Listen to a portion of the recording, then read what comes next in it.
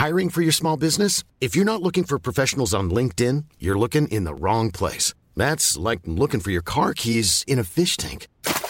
LinkedIn helps you hire professionals you can't find anywhere else, even those who aren't actively searching for a new job but might be open to the perfect role. In a given month, over 70% of LinkedIn users don't even visit other leading job sites. So start looking in the right place. With LinkedIn, you can hire professionals like a professional. Post your free job on linkedin.com/people today.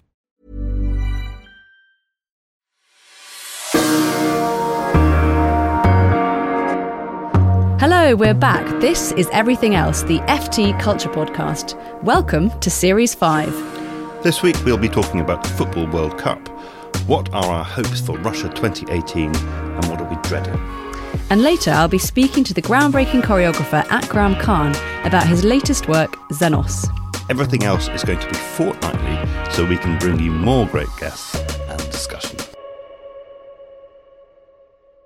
Al, welcome back to the studio. Thank you. It's very nice to have you here. It's extremely nice to be here.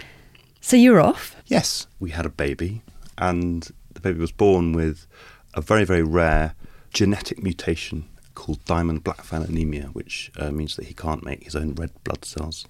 So I was off dealing with lots of hospitals for several months. But apart from not being able to make haemoglobin, he's absolutely tip-top. And he's a very happy, oddly handsome little boy called Rufus. Rufus looks extremely handsome in the pictures I've seen of him and extremely sweet. Thank you. So we've tweaked the podcast a little bit. It's now a sports podcast. Is it? Well, this week it is. We'll be looking at Russia 2018 tournament that you're most excited about. That I'm very excited about. So everything else has taken a kind of sporty turn for the worst, for the best. No, for the best. And football is culture anyway, isn't it? So it belongs on a culture podcast. What do they say? The beautiful game. Yeah, like a beautiful painting. Or a stage. Indeed, it's like a great stage. Drama playing out before us. Which is good because Sarah Hemming is about to come into the studio to teach us all about football. Sarah is an FT theatre critic and contributed to the magazine's brilliant football special. A couple of weeks ago she wrote about the great Uruguayan Luis Suarez, and that issue was edited by Neil O'Sullivan, who will also be with us. He wrote about Mesut Ozil, the German playmaker. Neil is a great expert on football, as you are too. I am, as you are about to hear. Great. You can find all these pieces at ft.com/World Cup. Thank you for coming in. First, I think we should gauge general levels of excitement for this World Cup. How excited are we, Neil? Very excited, actually, yeah. I've had quite a bad season watching my club team, Arsenal, and I'm hoping that this will be a relief after that. And just the ticket? Yeah, just give me some enjoyment from football. By the quality of the football or the quality of the drama? The drama more than the football. I think a lot of the enjoyment out of the World Cup doesn't come from seeing brilliant teams, but from the moments that are created. So you'd say maybe a 10 out of 10 in terms of your own enthusiasm? Certainly. Does that sit about it's getting right? that way, yeah. Is that the same for you, Sarah? I try to avoid getting excited because it's the hope that causes ultimate despair, of course. It's the hope that kills you. And this morning I heard the football commentator utter the dread words, cautious optimism about England's chances. And I thought, oh no, here we go. You can't help it. There's something very exciting about the World Cup. All that enthusiasm, all those teams turning up, all those fans, all the kits, all the nonsense that goes on around it. Yeah, I am. So my excitometer is going up. I'm probably around about 8 now. Okay, good. And same for you, Chris? Well, having read Neil's special issue of the magazine, all about the World Cup, I'm now pretty excited. I have to say, I was not excited beforehand, not being a football fan. Okay, so you'd say maybe like a 4 out of 10. Yeah, tops. Okay. Well, okay. Well, I'm a sort of lukewarmish sort of 7 or 8, I think. I don't really care about England because I was brought up in Scotland, so it used to be that I just longed for England to go out as early and as humiliatingly as possible. Now I don't really care about them so much because I haven't really heard of most of the England team, which is a relief because it's not. Previously it was that sort of golden generation of John Terry and other sort of slightly unattractive people. I think Neil has heard of them. Yeah, There are just a couple. few. yeah. So you'll be nervous then, Sarah, because of you want England to win. Do I want England to win? I don't want England to lose too humiliatingly, perhaps. I mean, maybe that's one of the interesting things I think about England in recent tournaments has been the kind of constant fine adjustment of expectation levels. And over recent tournaments, one of the things has been watching my children slowly get inured to disappointment with each passing tournament. They used to get so excited and they used to get all dressed up and we all used to go around to each other's houses and it was brilliant. And then gradually, you got used to sort of carrying sobbing children home and they gradually sort of grew hardened. And their But primary that's useful, school, isn't it? Because that's it's a lesson that's the in that, experience yes, of life, yeah. isn't it? Yeah, Increasingly disappointing. the trouble is, as I said earlier, I think it's just that you start off, I'm not going to be nervous, I'm not going to care, I'm not going to care. It's just, and then you get sucked in, don't you? They have one good match and then you get all excited again. It's the awful roller coaster. Is that what you're feeling as well, Grizz? I mean, I can relate to Sarah, to your children, because the last time I really properly engaged with football was World Cup '98. I think I was 11, and David Beckham being sent off the pitch for kicking somebody, which I felt was deeply unfair. Now, actually having reviewed the YouTube footage, I think, yeah, fair enough. You probably shouldn't have done that. I mean, I sobbed. I cried for days. I wouldn't get out of bed. I was absolutely distraught. Are you okay now? Yeah, I mean, I've just about recovered. I've put 20 years between it, and yeah, I'm back. Will you be nervous, Neil? Not really, no. My parents are Irish, so I always had a foot in two camps. Yeah. So I was always a bit ambivalent Neither about camp it. that good, though. Neither camp that good, yeah. Sort of hedged my bets in a way that was completely useless. But I think what Sarah says, like cautious optimism, is better than what it used to be, which was incautious optimism. But why did we have that?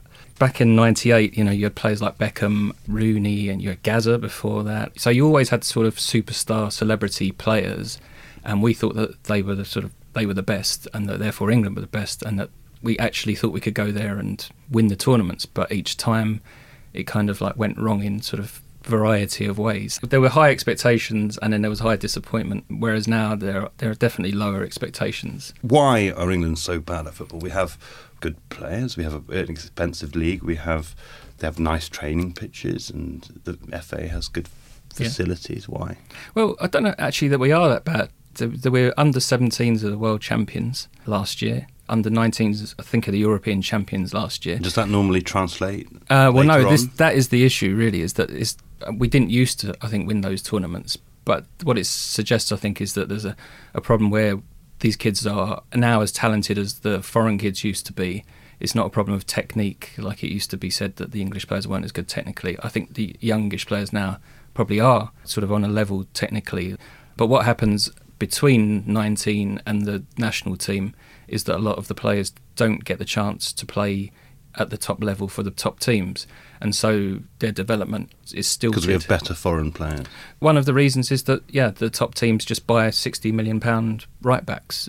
Someone like Alexander Arnold at Liverpool, who's a 19-year-old local kid, that is very much a rarity. And sure enough, he's in the squad. He's got into the England squad after his first season. So if you get the chance, I think those kids are good, and they could come through, and we might see, because they've been taught in a way through the levels that has helped them to win tournaments, they could maybe win tournaments again. So what are we most hoping for out of this World Cup? One of the things I love about the World Cup is it's a fantastic sort of circus, a festival of football, if you like, but it's all the side shows, all the wonderful things that go alongside, like, the famous 3 yellow cards. Actually, what I'm most hoping for is another animal oracle, like Paul the German octopus, who could predict matches. Predict any result. In 2010, and he was amazing.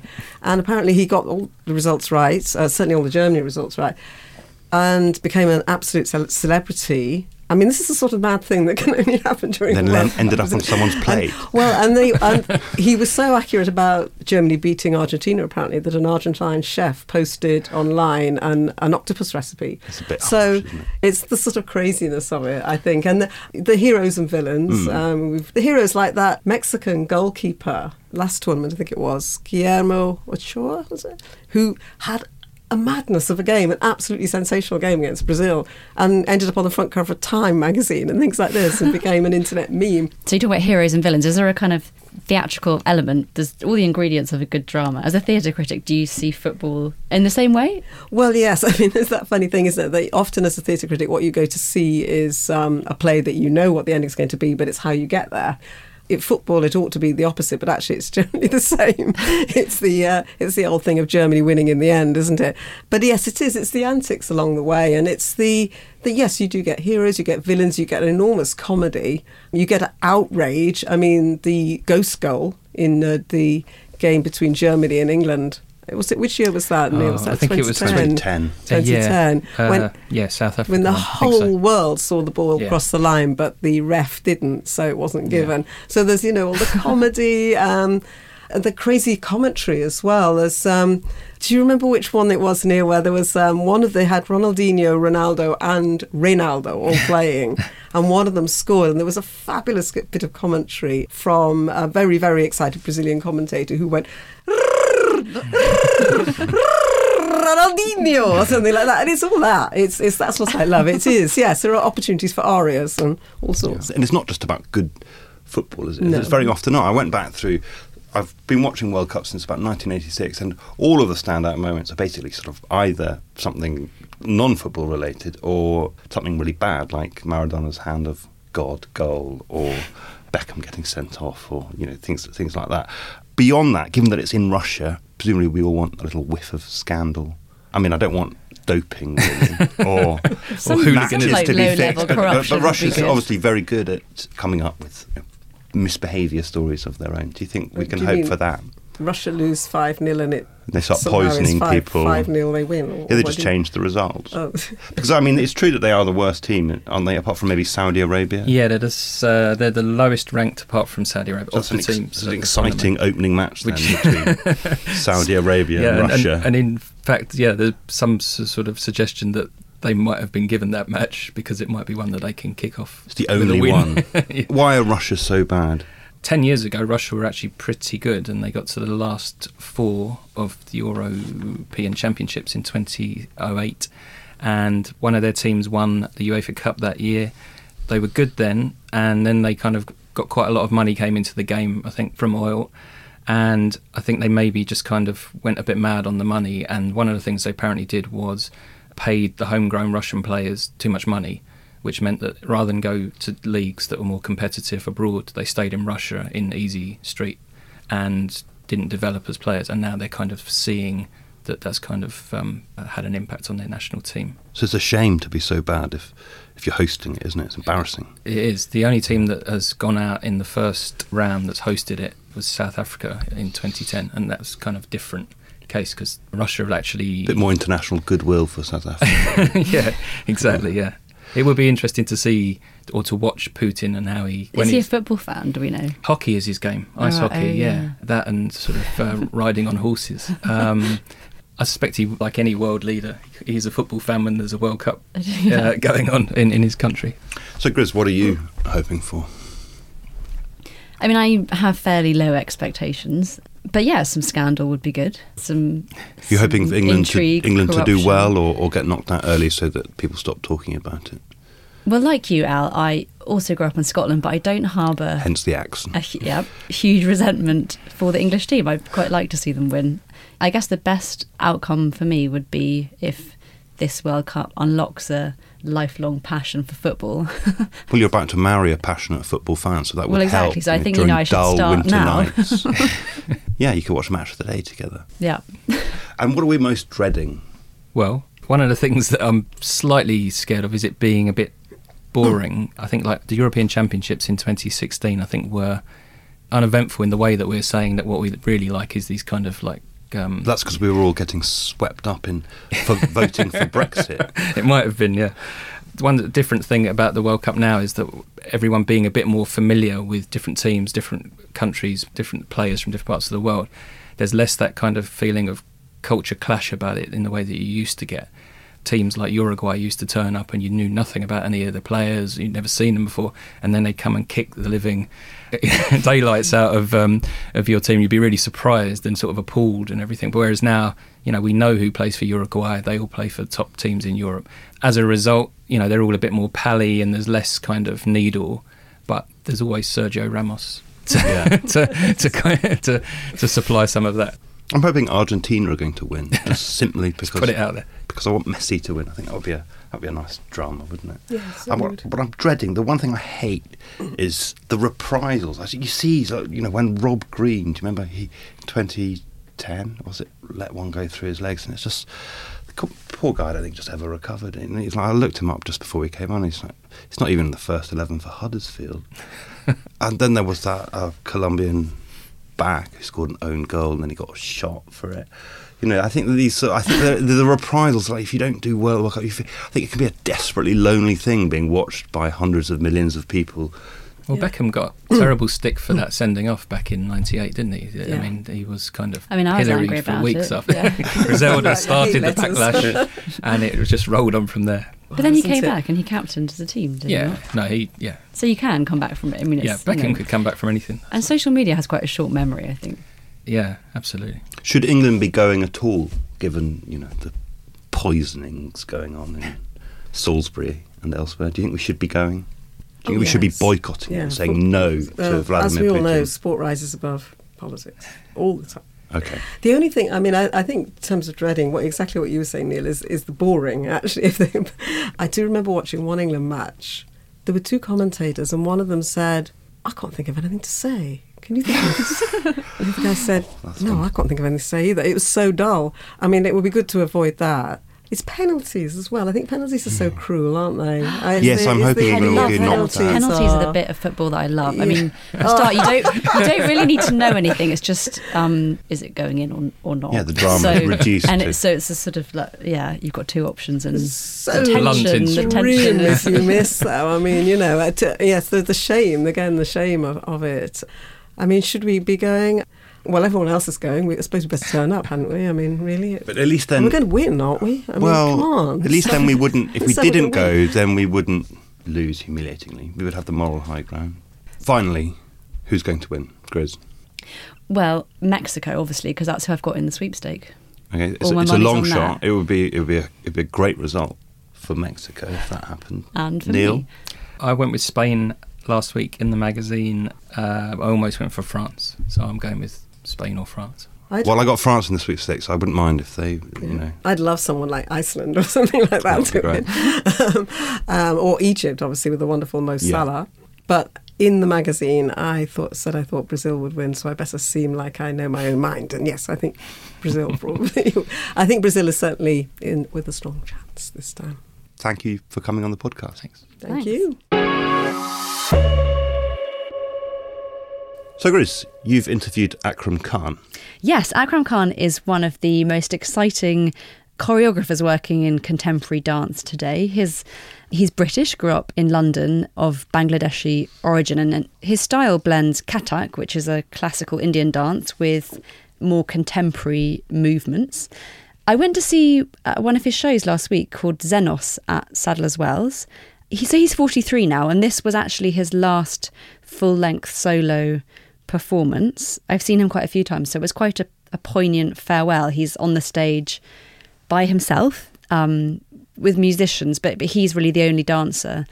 He's telling a story of a dancer turned soldier in the trenches in the First World War from India fighting for Britain and what it was like to be a colonial soldier. So he's a sort of everyman character.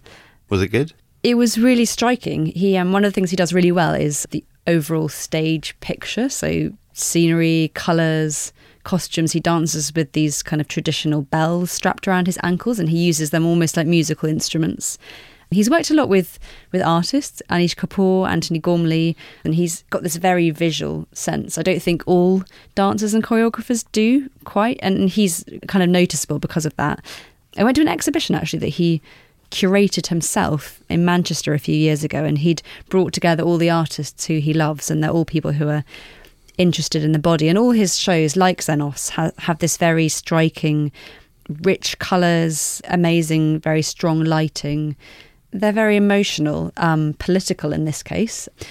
The idea of what happens to a soldier after war, how we look after soldiers, what the psychological impacts might be, and especially someone who's not fighting for his own country. Xenos is now on tour and worth catching. It's going all around Europe and then will be at the Edinburgh Festival. Wonderful. Let's listen.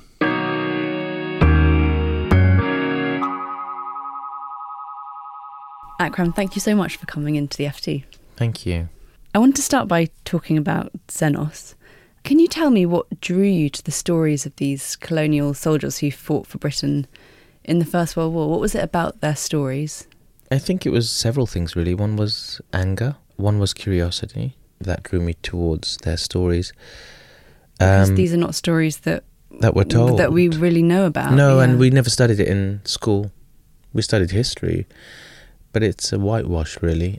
You know, there's a saying, until the lions have their say, the hunters will always tell the story. The victors have always written history. But they've also edited history. You always get one perspective or several perspectives, but not a 360 perspective. Xenos was really inspired. The initial inspiration was the story of Prometheus. We wanted to relate it to a particular war, and First World War was somehow the backstory, if you like. But somewhere through the process, it took precedent. Prometheus became the backstory and got absorbed into the colonial soldier story based in the First World War. I think partly because of timing. There was one article that said, I thought remembrance was a white thing. And it was a guy from India who works in this country. He had done some research about his grandparents, or great-grandparents, I can't remember. And basically he discovered that they were involved in the First World War. And I kind of clicked with that because I always thought that was a white thing. Even though I'm not really so conscious of colour. I'm really bad with colour, especially when it comes to costumes. What do you mean by that? I'm a bit colourblind, I think. I don't differentiate things with colour. You know, when I was a teenager, I was working at my dad's restaurant and there was racism. There was a lot of racism in the late 80s, early 90s. So this was in South London? Yeah, where you South grew London, up. where Yeah, I grew up. yeah. And in the summer holiday, I would work for my father in his restaurant. I remember thinking of my colour then, but then I didn't think about it because in dance, somehow, there are less walls. I'm not saying there aren't walls, but there are less walls than there are, for example, in theatre or film. Why do you think that is? Why does the real-life racism of the outside world seep into theatre more than it would into dance? I don't know, actually. For me, it's something to do with the body. Even if it has a cultural reference, it's also about the spirit. Somehow the body is universal for me. Also in dance, there's this power of to explore ambiguity. In theatre and film, perhaps, you have characters. Okay, this character is this colour. He's from this background. And so you're looking for specific looks and types of people. Whereas the power of ambiguity allows you to be kind of colourless, really. Even gender I have an issue with because only until recently have I been focusing on gender. It doesn't matter if you're a man or a woman. It's about, do you speak to me through your body more powerfully than somebody else? If it is, I'm taking you. So you wouldn't choreograph differently for a female dancer than for a male dancer necessarily? Now, yes, because I work more with characters. But previously, no. I was kind of in those realms of the androgynous. I'm not going to talk about the ballet world because I don't know enough about it. But I definitely feel in the contemporary dance world, there's far less racism. I have so many actors, friends who are actors who maybe look Middle Eastern, but actually they're Italian. And, you know, they would say, I'm just waiting for my next terrorist role. There are huge issues in theatre and film with actors, but in dance, perhaps that's what drew me. I felt free somehow in the dance. I think it's interesting that it feels like in the British theatre scene in the last, say, 10 years, we have been moving away a little bit from this kind of traditional reliance that we have on text, and we've been embracing more European directors and styles and things. And at the same time, contemporary dance has become a much bigger thing than it was 15 years ago. And I wonder in a way if audiences are becoming more used to a different way of watching something that's quite different, that's more abstract, that's not about these very fixed characters and about words? There is a shift. There is a bigger interest in the contemporary scene. Perhaps people don't want to be told what it is. There is the power of choice. When you see a contemporary performance, dance performance, if there's 1,000 people, you're going to get 1,000 different perspectives. Whereas when I do classical work, it's very codified, and there is a narrative usually that people know. They already know the story, so there's nothing to invent. It's like reading a book and watching a film.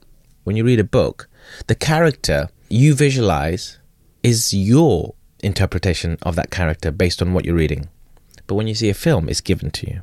And yet, with your Giselle, which has proved so popular, you were taking a traditional ballet that people know well and they love, and making it very different and giving people quite a fresh interpretation. Yeah, I think from what you're discussing, let's relate it to Xenos. Mm-hmm. Because Xenos means stranger or foreigner or alien in Greek, i.e. xenophobia.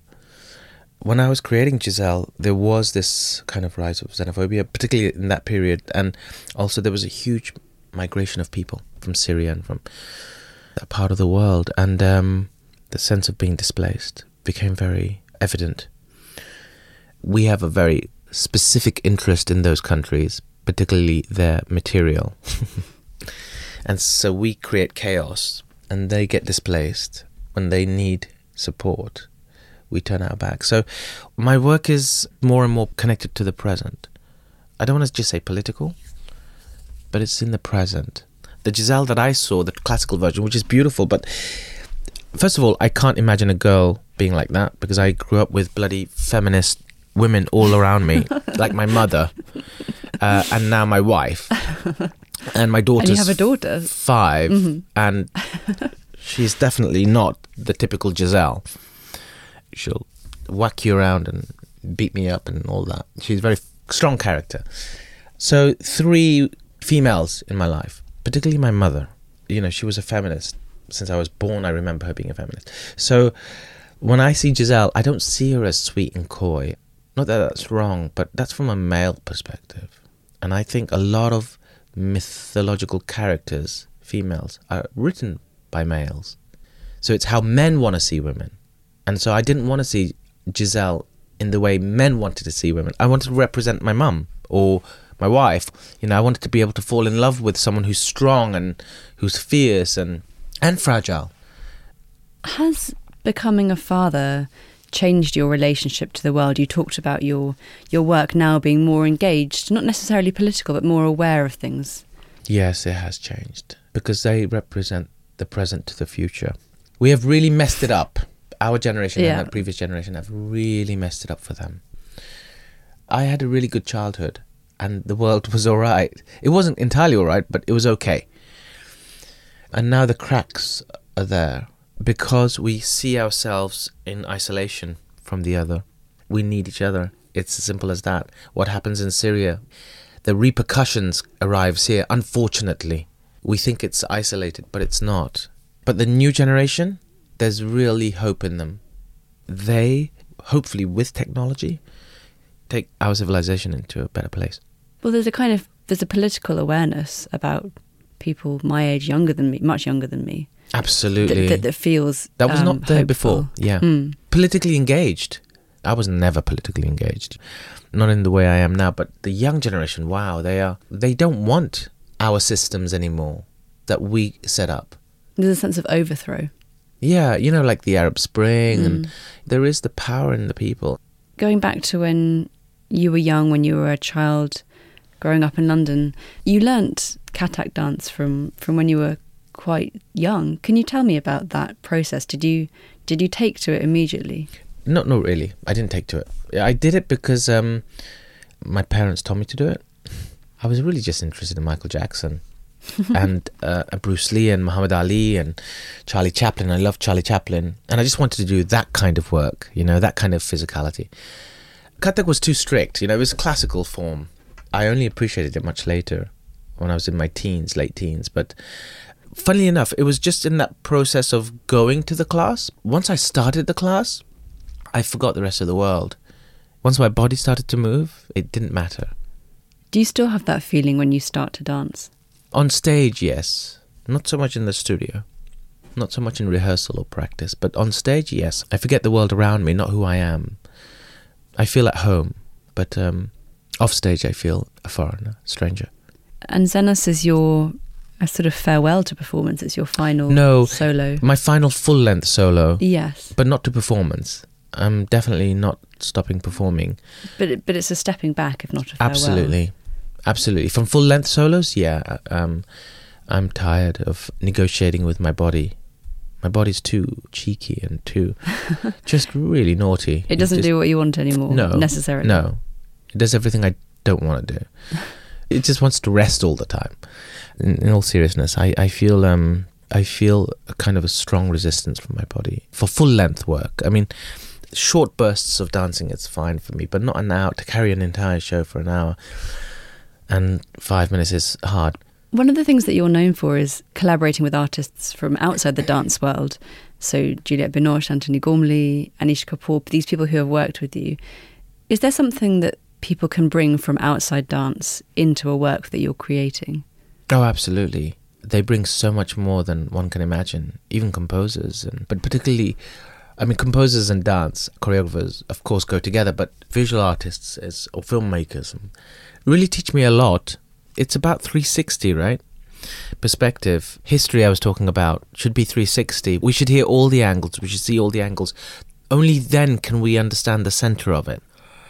So thinking about, what a sculptor might bring to dance. Yeah. So even a cup, for example, I will look at the movement of it or the shape of it.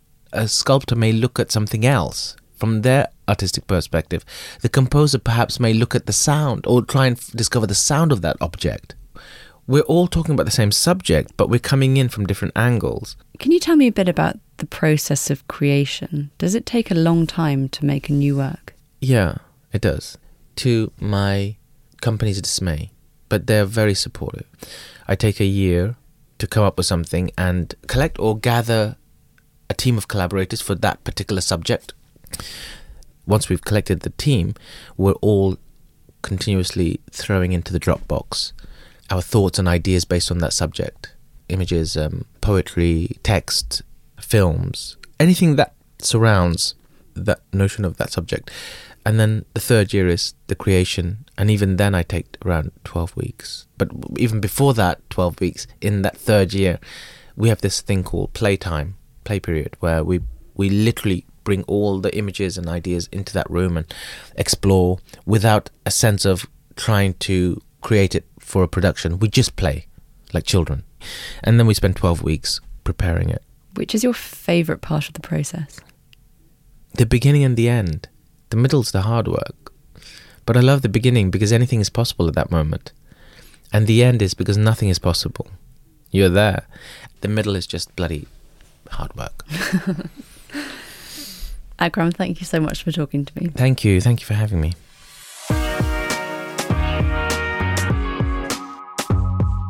That's it for this week.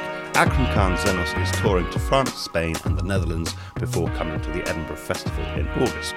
You can find all the dates and buy tickets at akramkhancompany.net. And you can read all of the FT's World Cup coverage, including pieces by our podcast guests Neil and Sarah, at ft.com/World Cup. In our next episode, we'll be looking back to 1968 and what protest looks like 50 years on. And Al will be speaking to the Scottish comedian Fern Brady as she prepares for her show at the Edinburgh Festival. If you'd like to be in touch, we'd love to hear from you at facebook.com/everythingelsepodcast or by email everythingelse@ft.com. And if you like what you hear, please leave us a rating or review on Apple Podcasts. Everything Else is produced by Chica Ayres. We've been Grizz and Al, and our music is by Fatima.